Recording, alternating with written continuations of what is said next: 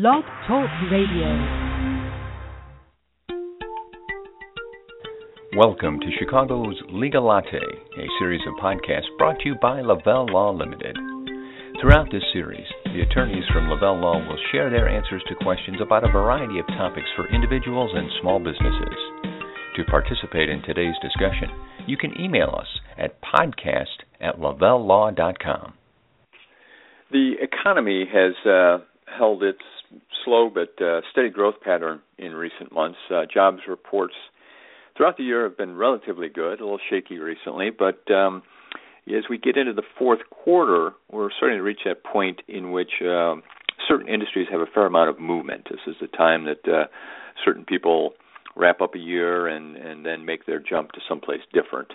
Hi, everybody. Jim Mitchell back with you. And as you might have guessed, jobs play a central role in our discussion today on Chicago's Legal Latte. What we're going to focus on will be the certain what are called restrictive covenants in employee contracts, such as non-compete clauses. Now, while these factors aren't really uncommon, we hear about them a lot, we see a lot of discussion about them, they often have to meet certain challenges in court and in other areas where they might be scrutinized. So to help us separate fact from fiction, we're going to talk to attorney Jennifer Burt.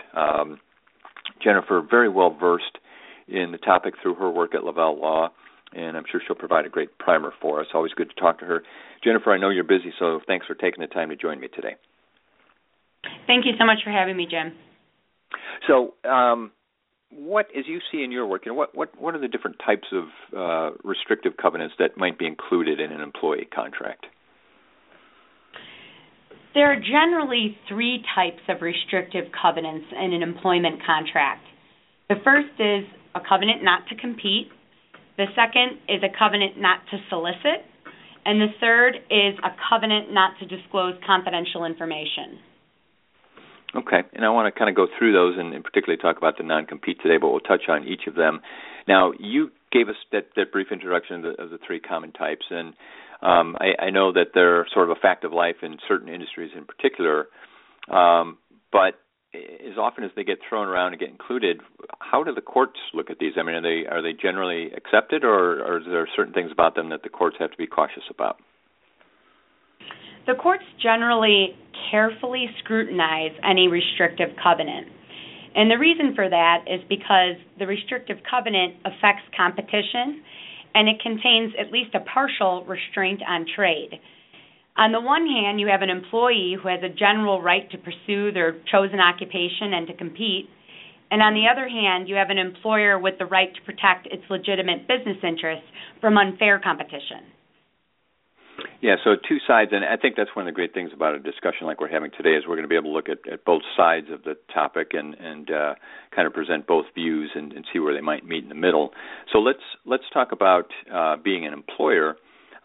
You want certain things protected, and so as you prepare to hire an employee or present a contract like this, what should I be doing as that employer to make sure that whatever I write in the contract is really going to be enforceable down the road? You have to make sure that the restrictive covenant is necessary to protect the employer's legitimate business interests, that it is limited in terms of duration, geographic scope, and prohibited activity, and that it is supported by what's called consideration, and that consideration is sufficient. Okay. And let's start at the top there. And actually, before I do that, I want to circle back to one other question. When we talk about enforcement, I just was curious here. Obviously, if an employee says, I'm leaving, I'm going somewhere else, this would be, certain factors have to be met in terms of their contract. Is it the same if someone is terminated? I mean, do the covenants provide the same coverage for the employer, whether someone chooses to leave or whether they're forced to leave for performance or other reasons? It can go either way. Okay. Termination may be more difficult to enforce. However, the agreement itself, it's whatever the parties agree to. Okay. So it could go either way. All right. Now, I'm going to throw this one at you because it was one of the first criteria that you mentioned there, and it's protecting legitimate business interests. And that sure sounds like it could be vague and broad. Are there certain parameters that the courts would look at to say you have to prove what your legitimate business interests are? Yes, a restrictive covenant may be enforceable to protect a legitimate business interest of the employer if one of two things occur.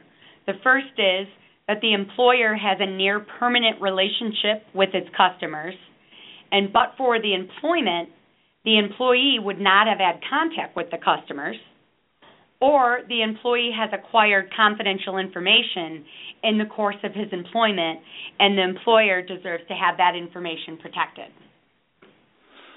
And it would seem, I guess I'll keep coming at you with further definitions. It seems that almost every employee is going to come in contact with what would be considered confidential information. Are there certain definitions that help clarify what that item is as well?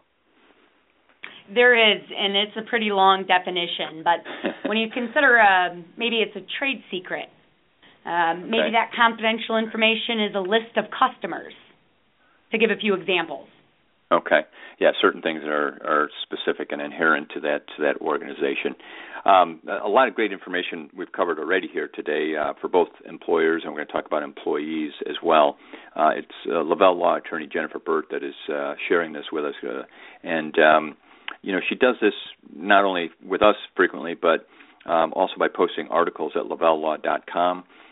Great place for legal information on just a wide variety of topics, and worth setting some time aside to visit if you have any interest in the law or any particular needs on a legal basis. You can also pick up our past podcasts that Jennifer has been on, and those podcasts, of course, also available on iTunes and here on Blog Talk Radio. And naturally, we can only cover so much, so at any point a call to 847-705-7555 will always get you through to any attorney at Lavelle Law. They'll make sure you get to talk to someone during business hours on your first call. So remember that number, keep it handy, but lavellelaw.com, a great resource. Now, Jennifer, let's go back to what we mentioned earlier in terms of the scope of protection. You mentioned geography as one of the factors. Is there sort of a reasonableness test there, too, that needs to be applied that says you can say within this certain region, but it can't just be a blanket statement? Yes.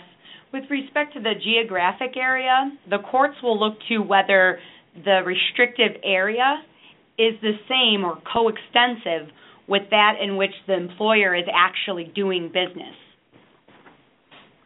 That will help to ensure that the activity is the correct activity to be protected, and it isn't outside of where the employer does business. Okay.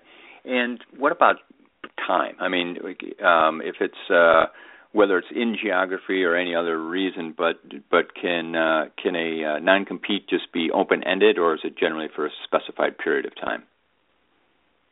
You want to keep it as within a time frame to meet what you're trying to accomplish as an employer.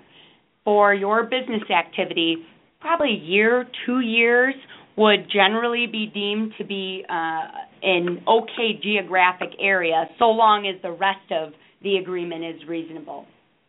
Mm-hmm. And when you talked earlier about some of the restrictions, do the courts allow, let's say, someone, whether they're in advertising or engineering or sales, pharmaceuticals, can you say you simply cannot work in that industry, or would it be more appropriate to say you cannot work in this particular segment of the industry, so you might go to another company, but as long as you're not doing the same type of work? Right. You want to avoid in any situation making a very broad limitation, saying you can't work at all. So what you would want to do is limit it by the activity that the employer actually does. So you don't want to tell the employee that they cannot work at all in any field, but more so that they cannot work at all in maybe the engineering field. Okay. Now, let's look at it from the employee's perspective. I'm sure in a tight job market like we've been in for the last few years, the employer probably has leverage. People are looking for jobs, and they're not always as plentiful as people would like them to be. But when you get down to negotiating, you had used a term earlier, consideration. And let's talk about what that means and how that might be negotiated into a deal up front.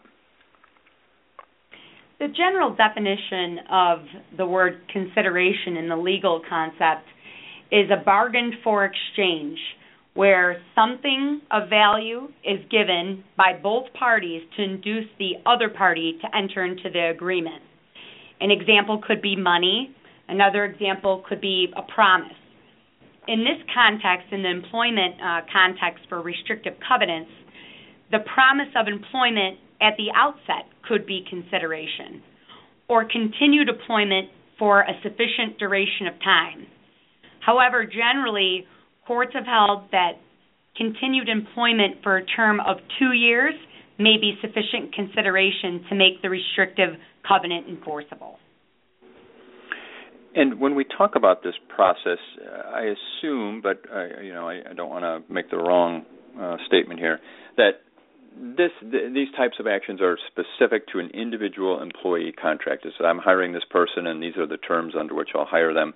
This isn't something an employer can just do as a blanket statement in a employee handbook or something and say, all employees here are not allowed to go to work or move under these conditions. No, you would have to create, unless maybe the employee signed the handbook and they had an acknowledgement of it, but generally you're going to see them as separate agreements, which would contain, one of just maybe the non-compete, maybe the non-solicit, and the employer and the employee will execute these generally at the outset of employment. And the consideration is the actual offer of employment. And in terms of making sure that the right criteria are met and that the purpose of having this sort of element in a contract is actually upheld in the long run, if I'm an employer, before I present a contract or try and institute terms like this, does it make sense to see an attorney who has experience like yourself and have them word the contract or look through it to make sure that it's something that will stand up in the court down the road before they even get anybody to sign it? Definitely, because if you have someone sign a non-compete and it may or may not be enforceable and you haven't taken the time to determine whether it is, you're going to be dragged into court. Oftentimes, that employee, when they leave, is going to file something in court to determine whether or not it's enforceable. And then you are going to have to go into court, and there's legal fees associated with that, whereas it would be a much better idea to have the contract prepared by an attorney, make sure it passes muster before you go toward the expense and time of having all of your employees execute the agreements, and then the potential expense and time of having an employee bring it to the court system to determine whether it's enforceable or not. And what about employees? Have you had instances in which they've brought proposed contracts to you and had you look at them? Is that something an employee might want to do when they're looking for, probably more of an executive job, but make sure it gets reviewed before they sign as well? Definitely. And in any situation when you're signing an agreement, you would want an attorney to look over it. Oftentimes what I do is I get an agreement and I reach out to the opposing attorney, and then I redline the agreement and we go back and forth with negotiations. Most of the time when employees are coming in and signing these, they're just signing them, not really realizing what they mean, what the effect is, and if in a year or 2 years you quit your job and all of a sudden you can't work for the next 2 or 3 years, you want to know what you signed so that you know what your rights and responsibilities are after your employment. Well, outstanding advice, and always helpful to have Jennifer Burt with us. We will let her go now, return to work at Lavelle Law, but certainly appreciate her taking the time and sharing information with us. So once again, lavellelaw.com, a great place to go for information, and you can give Jennifer or any of the other attorneys a call at 847-705-7555. And they'll help you out. Again, more information available here on Blog Talk Radio or iTunes if you want some past podcasts, and lavellelaw.com for complete information.